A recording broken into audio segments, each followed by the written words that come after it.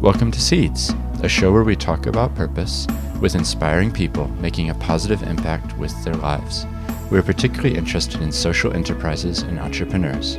We will listen to them reflect on their journeys and take time to dig deeper in order to better understand what really motivates their choices. Hey everyone, welcome along to the show. This is Stephen Moe, and I'm glad you could join me, as today we're going to be speaking with Bill Murphy about the Purpose Capital Impact Fund. Bill is normally based in Tauranga, but he was in Christchurch recently, so I took the chance to find out about what's going on around the country in terms of impact investing. As well as that, we unpack his life, where he's from, what his journey has been, and what it is that motivates him to be involved in the things he's doing today. I also recorded this as a video, so if you go to theseeds.nz, you can see the two of us talking. And if you do look at that, you'll realize quickly that I literally did not edit this interview at all. And just to say thanks to all of you who are leaving ratings and reviews and little comments in social media, it's really appreciated, and it gives me a little lift when I see that other people are enjoying the episodes and sharing them with their friends. I don't think we need more of an introduction than this today, except to say that if you enjoy this interview, there's more than 120 other ones in the back catalog, so you might want to check those ones out as well. Now let's get into this interview with Bill. All right, so it's a real pleasure to welcome Bill Murphy, who's the founder of Enterprise Angels and also the Purpose Capital Impact Fund. Thank you for joining me. I really appreciate your being here because you were in a snowstorm in Dunedin just a few hours ago, right? I was, and my colleague who works with me in Purpose Capital, who's from Wisconsin, sent me an email and said she was jealous that I was in a snowstorm, and and I actually really enjoyed it too because I'm originally from Boston in the States, and we get lots of snowstorms there, so it was enjoyable from that perspective. But the usual downside of snowstorms and ice is it creates havoc in transportation, and it did for Air New Zealand this morning, but really pleased to get here. Yeah, and the amazing thing, because I was emailing with you like literally an hour ago, and you were still in Dunedin, but it's a beautiful sunny day here, so it was like, wow, just amazing, isn't it, how weather can throw things out? Yes, indeed. So what we're going to do on this podcast is we're going to talk a little bit about you and your background and where you're from, and then we're going to go into sort of what you're doing now, and in particular this impact fund. Like I'm really fascinated. I want to understand sort of the background to it, what you're hoping to do with it, what the future plans are. Correct. But if we could just start, let's just rewind to the beginning of your life and just tell us a bit about where you're from. Great, thank you. Well, as I said, I'm originally from Boston in the States. I come from an Irish Catholic archetype. My father was a policeman. My uncles were both firemen. And if you've ever watched movies about the States and that part of the world, you'll know that that's kind of the storyline usually. So, but And had your family, had they been there for generations or how long had, because it's an old city, right? It's been around for a while. It's an old city, but my family is not. Like a lot of us that live in Boston, we're relatively new migrants to the United States. So it was my grandparents that came over from Ireland. Oh, okay. So my father was first generation. I'm second generation American. Right. Yeah. And your grandparents, did you get to know them and have much to do with them? I did. Yes, for quite a long time. Yes, because I was one of the oldest grandchildren of 35 cousins. So wow, large family. Yeah. And what was your memories of them and sort of what had led them to move to America? Probably like a lot of migrants, it was very difficult to get them to talk about Ireland. Right. And when we went back to Ireland as a family to do our roots trip, to sort of explore our roots, they didn't come with us. Right. And I think one way to explain that is if people are aware that when people left Ireland for generations, they would hold a wake when the person left because conditions were such that nobody dreamed that anyone would be able to afford to come back to Ireland. Right. Both the trip and also be able to come back and live in Ireland because conditions were so dire there. I think in some ways my grandparents had to just put Ireland away, cut that off from their life, and really focus on making a life in America. That's an amazing mentality, isn't it? Because I've got ancestors who went to America from Norway. It was maybe a little bit earlier, like 1910, and the conditions that they left were very difficult. It's not the way it is today.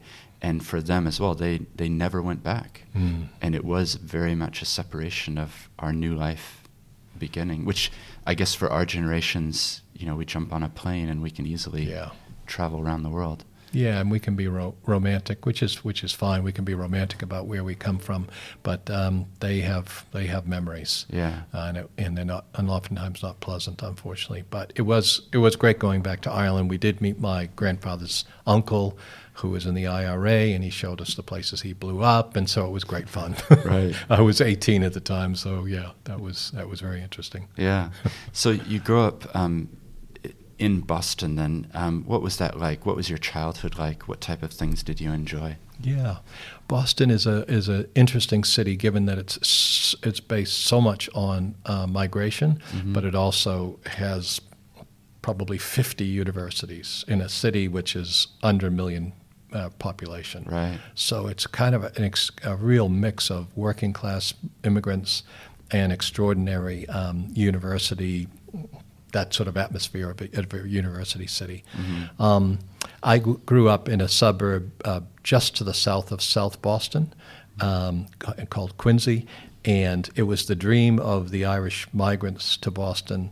They all ended up living in South Boston. It was their dream to move out of the city if they could, and if you moved to Quincy, you made it. So Quincy was a city of 100,000 people, and yes, that's where I grew up until I left at the age of 20. Right, and in sort of your childhood and your high school years, maybe, what sort of things did you enjoy? I was very involved in sports. I went to a Catholic high school. I played ice hockey, ran track and field, American football, baseball, the works, whatever I could do. Yeah, I've always been very interested in sports. That's so that filled up a lot of my time and kept me out of trouble. I then went from high school on to my first year of university. That was fine. That was in a small university locally. I then transferred to a large university, the University of Massachusetts, where I went for a year. And education in the United States is such that you can take a very broad approach in your first 2 years. You don't have to specialize in the first couple of years. And so at the year two, I had no idea what I wanted to major in. And so at that point, I'm not a person who spins their wheels very, very well. I really have to be clear about what I'm doing. So at that point, I left university and hitchhiked across the country to see if the Summer of Love was still going in San Francisco. Right. What years are we talking then? Yeah, so we're talking 1974 when I hitchhiked across the States. Okay. So Woodstock is like 5 years before then? That's right. Because that was like well, for me anyway, as the next generation coming, that's the event that people kind of talk about. And yeah, that was the East Coast event, and the West Coast event was San Francisco, Golden State Park, and the whole hippie thing. But by the time I got to San Francisco and Haight-Ashbury, the busiest place in Haight-Ashbury was the free medical clinic, because the hangover had definitely set in from all those years of excess in the 60s. And so it wasn't quite the place it was in the 60s, but it was still a very vibrant and very interesting place in those days. Yeah. So your decision to do that hitchhiking across the country, like, was that a moment that you made that decision, or it had been building for a while?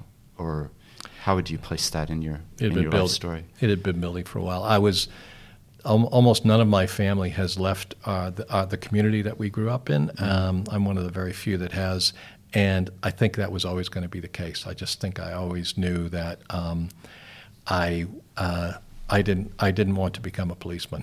So right. So I think I always knew that I was going to leave. It was just a matter of what set you apart there then from the people who stayed? Like what was it that shaped you that way, or was it just you were born that way? Yeah, I think probably born that way. Yeah, just a thirst and a desire for something more. Something more. And I think that's characterized my whole life. Yeah. Interesting. Well, let's explore that as we get going through the life.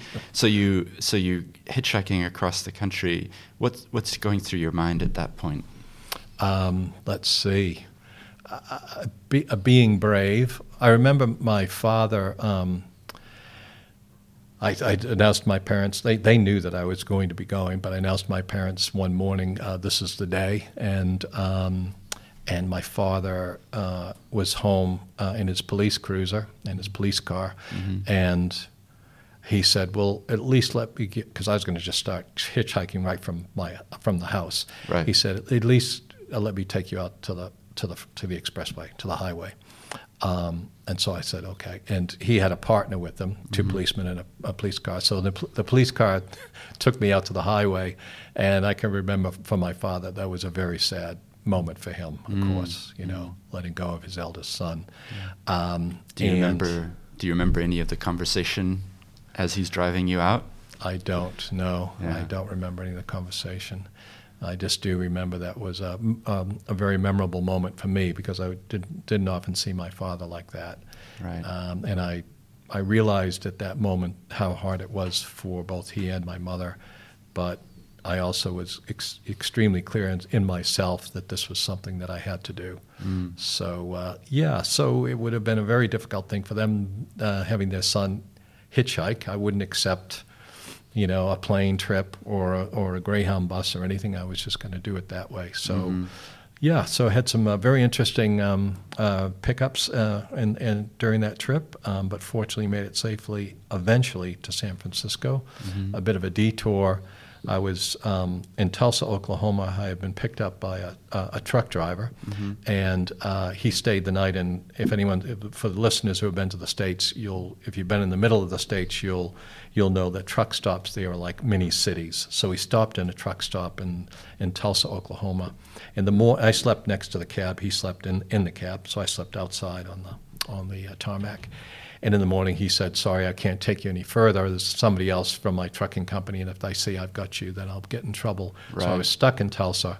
I eventually got picked up by a guy who was going to the north rim of the Grand Canyon to plant trees with a bunch of hippies as a way of saving money to buy a commune in Idaho. And so when we got to Flagstaff, which was the decision point, do I go north with him or do I continue west? I thought, what the heck?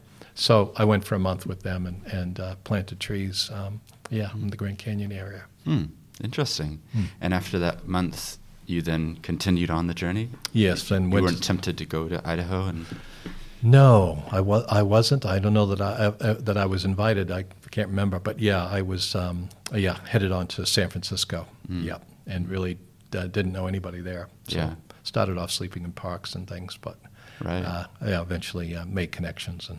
Yeah. So you've had an interesting life already, I can tell, to go from that, because presumably you haven't got much money, right? You're out sleeping in the park, What do you think that did for your mindset or your way of looking at the world? That was wonderful. It was wonderful freedom. So it was what I was looking for, which was to be free of expectations that I would continue on and fit into the mold of my upbringing. So it was really liberating in that way. I'm sure it was also scary as well, but it was still a time of a lot of turmoil. The Vietnam War was closing out, was just coming to an end, so there was still a lot of turmoil. And I guess I was feeling that and part of that. Just wanting to break free and felt that it was a time when I could do that. Yeah. So what happens next? I went to Oregon I'm just trying to remember the name of it. Eugene, Oregon, University of Oregon, because my roommate at the University of Massachusetts had moved out there. So I lived with my old roommate for a month and cut down trees in the Weyerhaeuser forests in Oregon. Yep. So that was sort of the alternative or the opposite of what I did on the Grand Canyon, and was there for about a month. And then he had a cousin who lived in San Francisco, and I went to San Francisco to live with his cousin, which was my first place to live in San Francisco. Right. So how long had you been in Oregon? Just a short time? Yeah, I think I was only there for about a month. Right. Yeah. No, it's just coincidences of life, because my father worked for Weyerhaeuser Corporation back in the 1970s. So right. There might have been a little crossover of paths, because we lived there for about 5 years. Ah, okay. Yeah, before we came to New Zealand. So there you go. Mm. So you end up back in California, and yes. Nowadays, Silicon Valley is quite famous, and worldwide tech center and things. What was going on at that time in San Francisco region? I would have been completely oblivious to any of that. So this was 1975. Mm-hmm. Yes, I guess Microsoft had started by then. I don't think it had, because I think Bill is younger than me. So, and I'm not even sure if Apple had started yet. Mm. No, I don't think that they had. So it was pre all of that. The thing that I had in my mind when I went to San Francisco was I was either going to save up money and then go hitchhike all over Europe, or I was going to find a guru. Mm. And I found a guru. So this may be an interesting chapter in the story for listeners. Yes. So he was a Westerner. The group had a bookstore in San Francisco, which I used to go to because I had already started doing yoga at university, so I was starting to really get interested in those types of things, Eastern religion, and that was part of my exploration my exploration wasn't just an exploration of traveling around the world. It was also a real interest in, I guess, what makes us tick, to put it in simple terms. Mm-hmm. And so I got involved in that organization for quite a few years, and didn't really pay much attention at all to career or money or any of those things. My priority was living a spiritual life and helping others. And so that was from the age of 20 until I was 33. Right. Wow. Yeah. Quite a long time. And during that time, my wife and I, who's a New Zealander, and who I met a couple of years after that, my wife and I came back to New Zealand in 1980, and we established a bookstore on High Street in Auckland. Okay. And we would run courses. We would run in those days. We would import film in canisters from Australia, and we'd show films on Carl Jung and just a whole range of different topics, everything from psychology through to spirituality, through to a whole range of things. And so it was a center for those types of activities. Right, and the bookstore became a hub for people who were interested. Yes, yeah, and if they were particularly interested in what we were involved in, then great, they could seek more information about that. Yeah, and did that involve community living as well, or was it, or not? Yeah, there was we owned a property in Northern California, which was what we called a sanctuary. It was an old health spa. It had a lot of hot springs, and so the group had that land up there. But most of us lived in households, and 2 or 3 families living in a household together, large homes throughout the San Francisco area primarily. And when you came back to New Zealand, was it continuing on that thread, the link back with that organization, or was it quite separate? Or? Yeah, it was continuing on that, and it was working with people who were interested in those types of things here in New Zealand, and running the bookstore. And after 3 years here in New Zealand, we went to the UK and did the same thing there. Opened a bookstore there and worked with people in the UK that were interested. And I know we're going to talk about purpose, and that's kind of a theme of where we're about to head to. Was that obviously it was a time in your life when you were finding purpose, and could you just talk to us a little bit about that? Sure. Let's see. Yeah, I was brought up a Roman Catholic, and I found a lot of the people that were very interested in getting involved in spiritual matters either had a strong Catholic upbringing or Jewish upbringing. It was quite interesting, and I think that sort of sets a course for you may push outside of your conventional religious boundaries, but I think.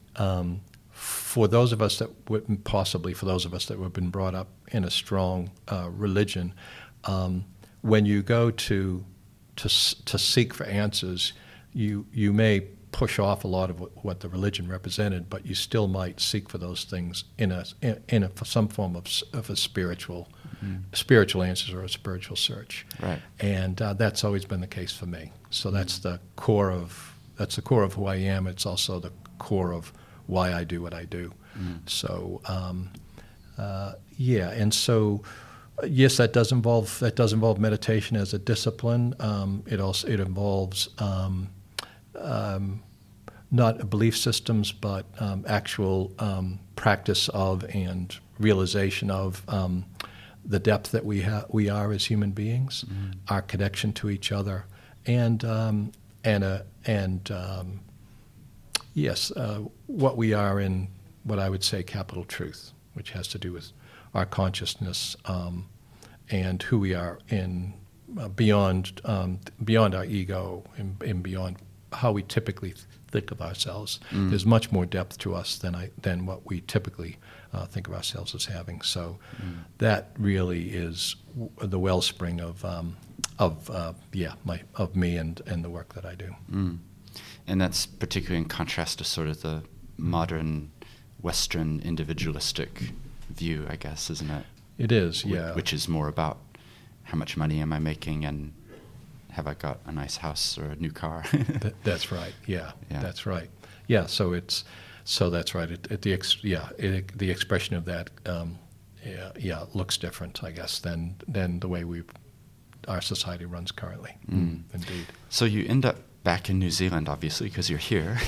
Can you just describe for us some of the next years and kind of what led you, I guess, to Tauranga and what you've been involved in? Sure. So we eventually moved back to New Zealand in 1987, and that was a challenging time in New Zealand, the late 80s. So we lived here for 3 years and then moved back to the States and lived in Seattle for 6 years. But I realized quite a long time ago that New Zealand was now home. It really was where my heart was, and so we were always going to come back here. In those years, I went back to university because by that time I had a family, and did the most practical degree I could possibly do, which was by no means my passion nor my strength, and that was accounting. And so I qualified as a certified public accountant in the United States, and then when we moved to New Zealand, became a chartered accountant here. And that was really just to add those hard skills to my natural softer skills, but also to hope to put that into the bag and not have to pull that out again as a career, because that really wasn't what really inspired me. But accounting and business has been the path through which I've been able to express change. And so when we came back to New Zealand, and this time it was Tauranga in 1996, I became the general manager of an electronic instrumentation company known as Blue Lab today. That company was sold, the new owner took over, and I could tell he was going to be able to run the show. So I then left and helped establish Priority One, which is the economic development agency in Tauranga, and then went back into a business consultancy. And it was at that point that people looking for investment opportunities and also entrepreneurs looking for investors started to approach me. Right. And I realized, oh my gosh, we have no early stage investing ecosystem in New Zealand. At that time, if someone wanted to raise capital, if they were brave enough, they picked up the phone and called the local rich guy. So coming from the States, I was aware of how sophisticated and developed that ecosystem was there, and I just said, we absolutely have to have that here, and I can't imagine why we don't. So 12 years later, we certainly have that in New Zealand now. Certainly, obviously not solely down to me. I was just one of the people that was involved. Yeah, and the outworking of that became enterprise Angels? That's right. Yeah. Yeah. So Enterprise Angels was formed and we were aware that ICE Angels had been formed in Auckland. So it was to create a group so that we could match up the entrepreneurs with the investment opportunities. Yeah. And I guess just talk us through that. What are some of the challenges that entrepreneurs are facing in getting access to capital? And then what are some of the challenges that investors face when they come to invest in a company or an organization or whatever? Sure. I'm just curious on your perspective, having been involved in that scene for a while. Yeah. So Enterprise Angels has invested $40 million in 80 companies. So we've had a lot of exposure to lots of different companies. The market here has matured quite a lot. In the early days, most of my work was helping entrepreneurs to understand what investors were going to expect and helping them to prepare themselves to actually approach investors. About 6 years ago, that really started to change, where the entrepreneurs themselves were coming already prepared more and more, and nowadays that's always the case. Yeah. So that's been a great sign of maturity in the market. And by prepared, do you mean that they've got structures which make sense, and they've got clear documents that good contracts in place? They've got pitch decks that talk about what they do, that type of preparation. Exactly. Yeah. Yes. And they've got a business model, and they also understand the stage that angel investors are most likely to invest, and therefore they wait and they approach at that point. Right. So there's a sophisticated understanding as well. So there is the challenge for entrepreneurs in raising capital currently in New Zealand. Just the challenges that are always there in having a model that has the potential to really scale, because the risks are so high for early stage business investing that the potential prize has to also be very, very large, and so that can be a real challenge for New Zealand entrepreneurs to be able to tell that story in a way that investors will come on board.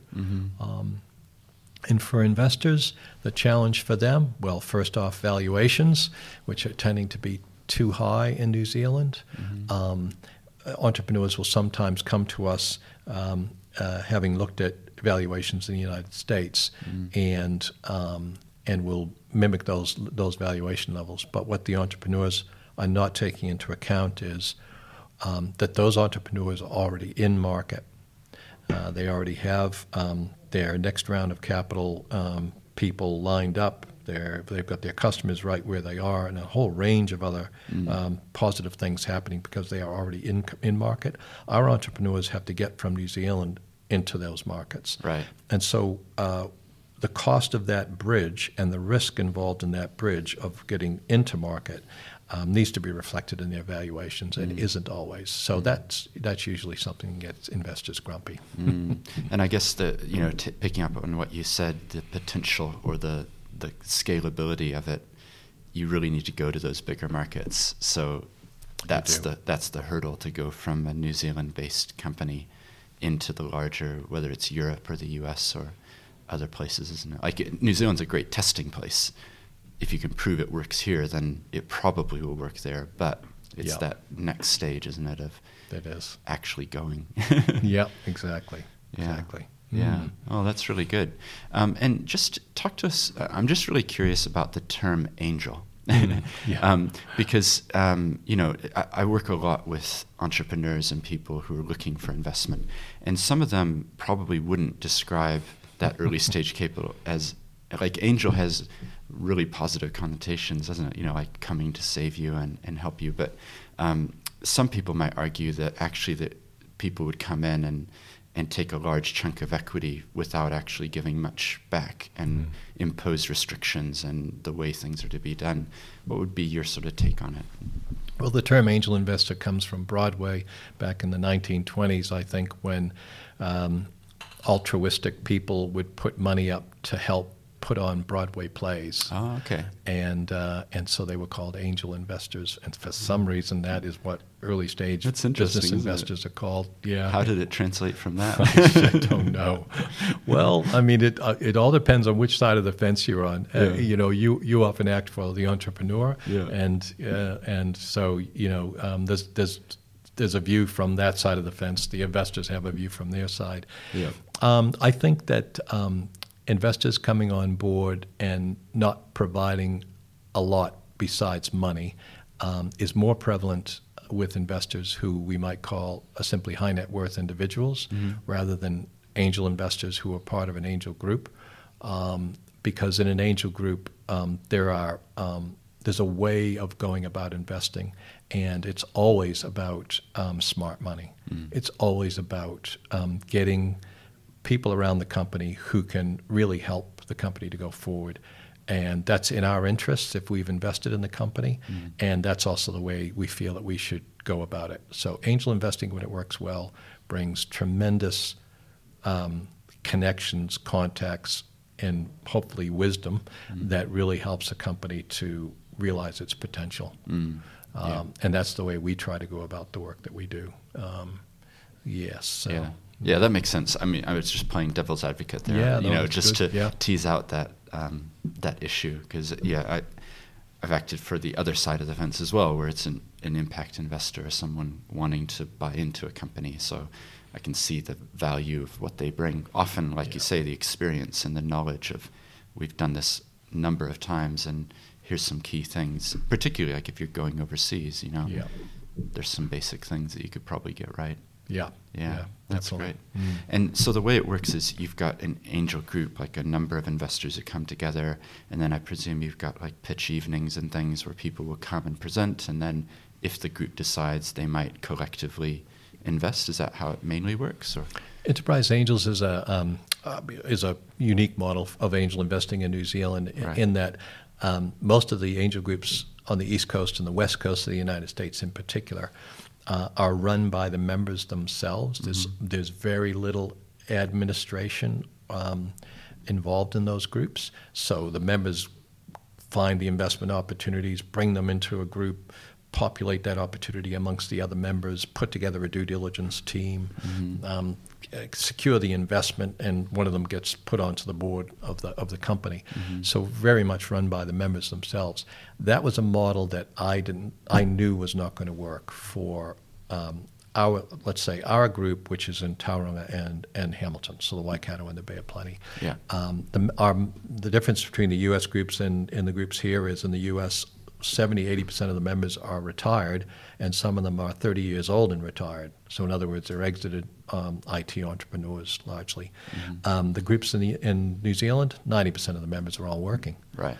So that plus New Zealanders are not Americans, which is a good thing. Americans can be absolutely rabid about things, and I knew New Zealanders the New Zealanders I was working with just weren't. Angel investing was important to them, but it wasn't their whole life. So we've established a managed model of angel investing. We have 6 staff, and we manage the entire process. And the strength of an angel group is the members, but it's not in turning the members into capital raising experts.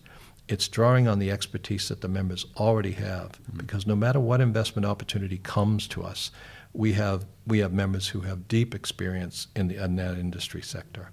And so it's drawing upon that expertise to guide the due diligence and then the company going forward.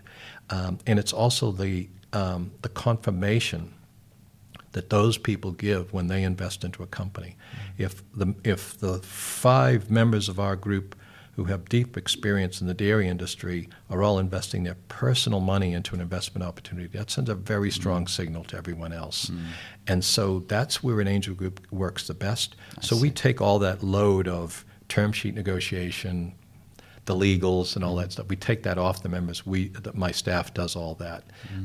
I'm used to saying my staff. I've recently been I've recently stepped aside as executive director of Enterprise Angels. Nina Lelevre is now, who's from Christchurch, by the way, is now the CEO, and I've taken on the executive chair role. Oh, that's good. It's helpful, though, to think through the different models and understand the differences. And, I can understand that different cultural ways of doing things as well and different approaches. So can you just tell us a little bit about this new fund? What was the genesis for that, and what are you aiming for with it? Because I know it's got a unique, that word purpose, it's got a unique approach. So could you just describe about what that's about? You bet. So that's a nice segue. So my move into the executive chair role of Enterprise Angels is to free up my time so that I can put it into my next passion, which is Purpose Capital Impact Fund and impact investing. Yeah, a couple of years ago, I turned to my board and I said, you have to have a raging fire to be driving angel investing the way I've been doing for the past 10 years. And I can tell that the fire is starting to burn down a bit. And maybe that's because I'm the kind of person that loves a challenge in the early years and loves establishing things or whatever it is. But it was the case. So I said to the board, we should start thinking about a succession plan. And so I started looking around at what else I might do. And I started to look more and more at impact investing, and I realized that in some ways New Zealand was once again in the place that it was 10 years ago with angel investing, which was why the heck aren't we doing this here? It's been going on for 20 years in the States, and it's raging away in Europe, and nothing's happening in New Zealand formally as called impact investing. And so I can't help myself. For me, it was this is a wonderful opportunity for me to be able to do things that I regard as being more of a reflection of who I am, but also in creating more of a capital D difference. Because what always drives me in anything I do is can I make a difference? So impact investing, because its primary focus is social and environmental change, I just felt it was just obvious for me as the next thing that I would do. So started to research that a lot. Went to a couple of SOCAPs. So if listeners are aware, SOCAP is the granddaddy of all impact investing events, which happens in San Francisco each Northern Hemisphere fall, September, October. 3,500 people. It's a wonderful event. So I started going to events like that and started really exploring and learning about impact. And then I started reflecting on what I thought would work in New Zealand at this very, very early stage of things. I was aware of Jamie Newth's great work in establishing Soul Capital, and I was aware of Akina and Newground Capital as they established Impact Enterprise Fund. And so I took some learnings from those, and probably the main one of the main first learnings or points was I felt, in looking around the world and talking to other people, I felt that the philanthropic sector in New Zealand needed to lead into this work. The commercial sector is already doing what it does, and knowing the commercial sector as well as I do and high net worth individuals, I didn't feel without the philanthropic sector making a commitment to impact investing, I didn't think I would be able to get significant amounts of capital and assistance from them. So then I started thinking about, okay, well, where's philanthropic funds in New Zealand? And uniquely in all the world, most philanthropic wealth in New Zealand, albeit we have wonderful people like Stephen Tyndall and other family foundations, but most philanthropic wealth in New Zealand is held by the regional trusts. So I already had relationships, given that I've been in Tauranga for so long and done a lot of work in Hamilton, had relationships with those trusts. And so started to have a conversation with the trust managers to get a feeling for where they were at with impact investing, and also, very importantly, how far along the journey their trustees were. I was very fortunate in that Bay Trust, led by Alistair Rhodes, and Well Energy Trust, led by Raywin Jones, they themselves personally and therefore their trustees also were pretty aware of impact investing. And in fact, in the case of Bay Trust, we're already doing, let's call it impact investing in the form of loans and mechanisms like that. Mm-hmm. So I picked up the conversation with them and started painting a picture of what if I was able to bring the expertise of the commercial business and commercial investment sector into impact investing to guide impact investment decisions, and I was able to bring capital from that sector along with capital from the regional trusts. What if we were able to do that together and do impact investing rather than what the trusts had historically done, which was take their entire corpus, all their wealth, and give that wealth to investment advisors who invested their funds all over the world, and then the small amount of income that came off that provide that income in the form of not-for-profit grants to not-for-profit organizations, which is doing very, very important community wealth. But 99% of the wealth of the regional trust was unavailable to benefit the community. Impact investing says to a regional trust, what if we took 1, 2, 3%? These regional trusts oftentimes have half $500 million in wealth. What if we took a percentage of that and invested that into making a difference in the community rather than just through the grant funding? Why don't we head down that route, informed by the commercial community on what's the best investment decisions, and let's see if we can't really apply that wealth, more of that wealth, to make more of a difference in New Zealand. And so we've been successful in that. Well Energy Trust, TECT, and Bay Trust have all committed $5 million each to Purpose Capital Impact Fund. Eastland Community Trust is in the process of due diligence. The trustees have approved a $5 million investment. And there are other trusts that we're talking to.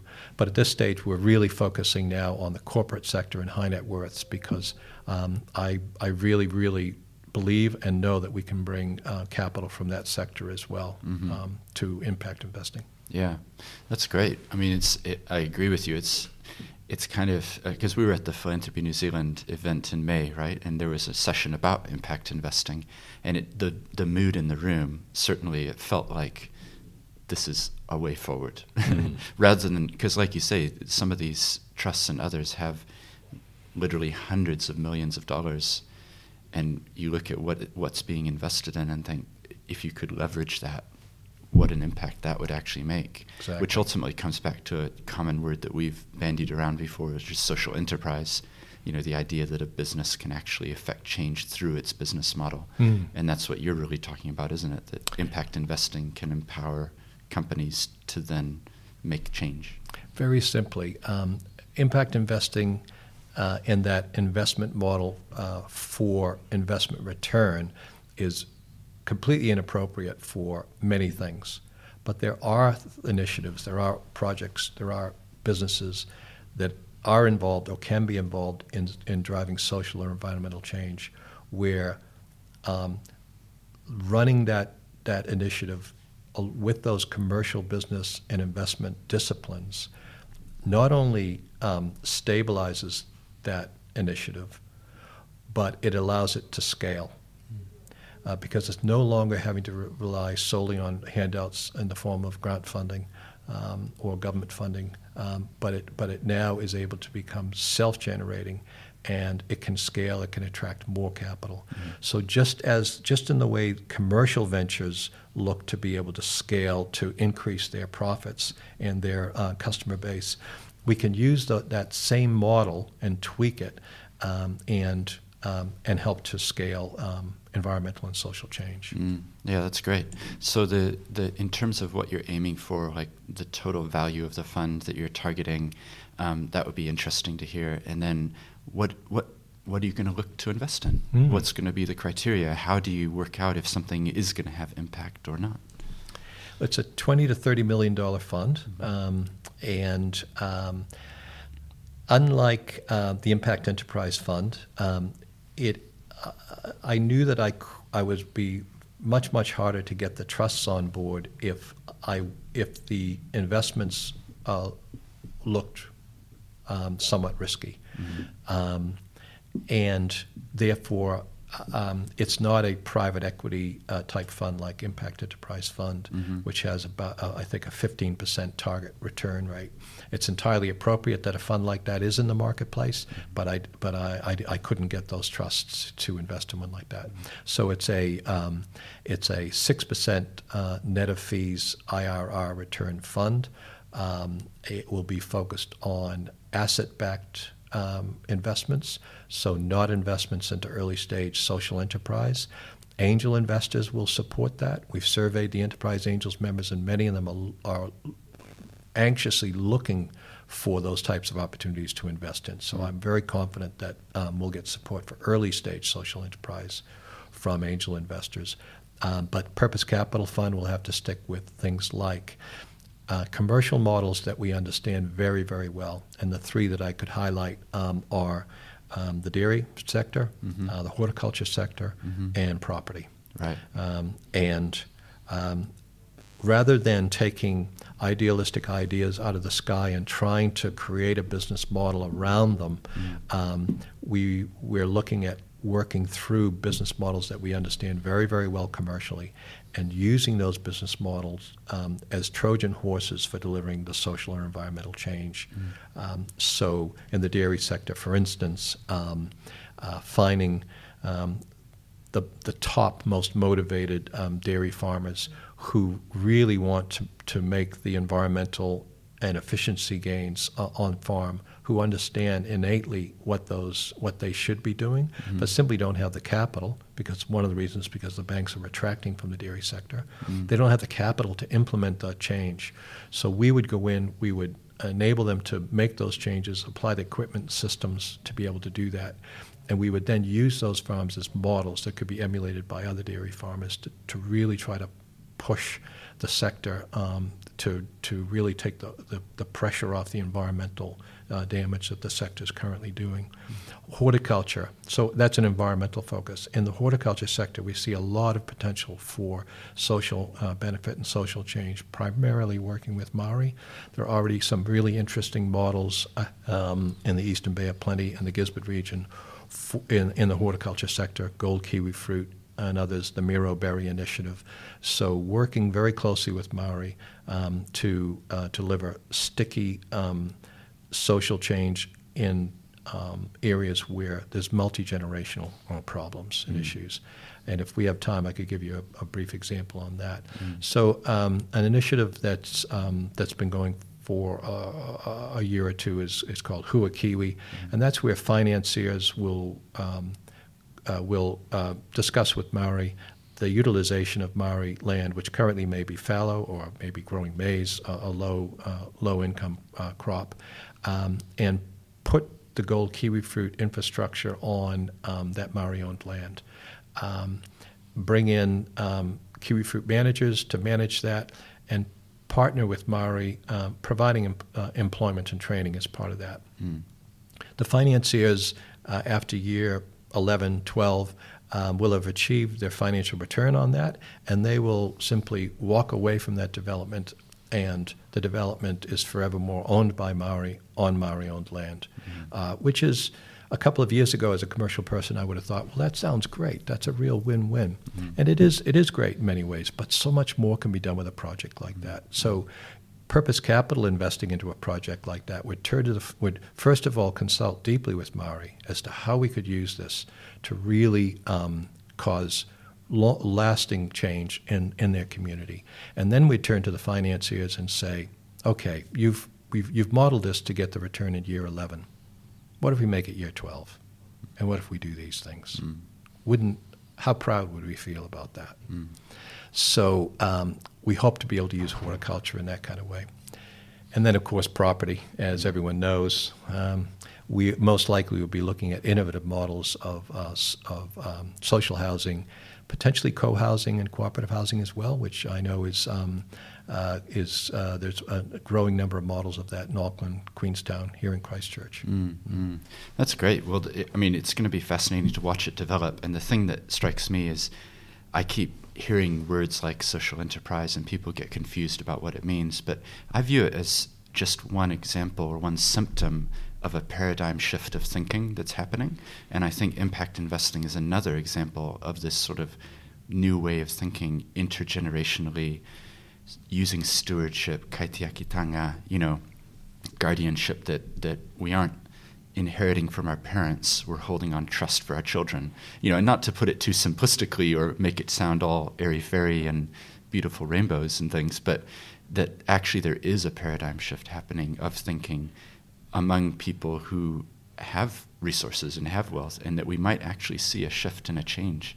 And I see this as an example of that. So yes. Yeah. Well, what we've got coming up is we're going to have some people come in and hear you share about your journey and things. So we need to finish off the podcast. But I just want to say thank you so much for coming on and sharing a bit about what you're involved in. I can see real echoes of it through your life, which is always, it's not surprising, but it's always nice to see that. And if people are interested, what I'll do is video the session that we're about to have with the people here in Canterbury, and then they'll be able to watch that video as well. But thank you so much for coming on the show. Ben, thanks so much for the work you're doing, Stephen, and for giving me the opportunity. Yeah, no problem. Thank you. Well, I hope you enjoyed that conversation with Bill. I know for me there were several things that stood out, in particular his journey, what's led him to what he's doing today, and also just thinking about impact investing and the fact that consumers and others are looking for more impact in what they do. If you enjoyed this interview, then check out some of the earlier ones as well. Until next time.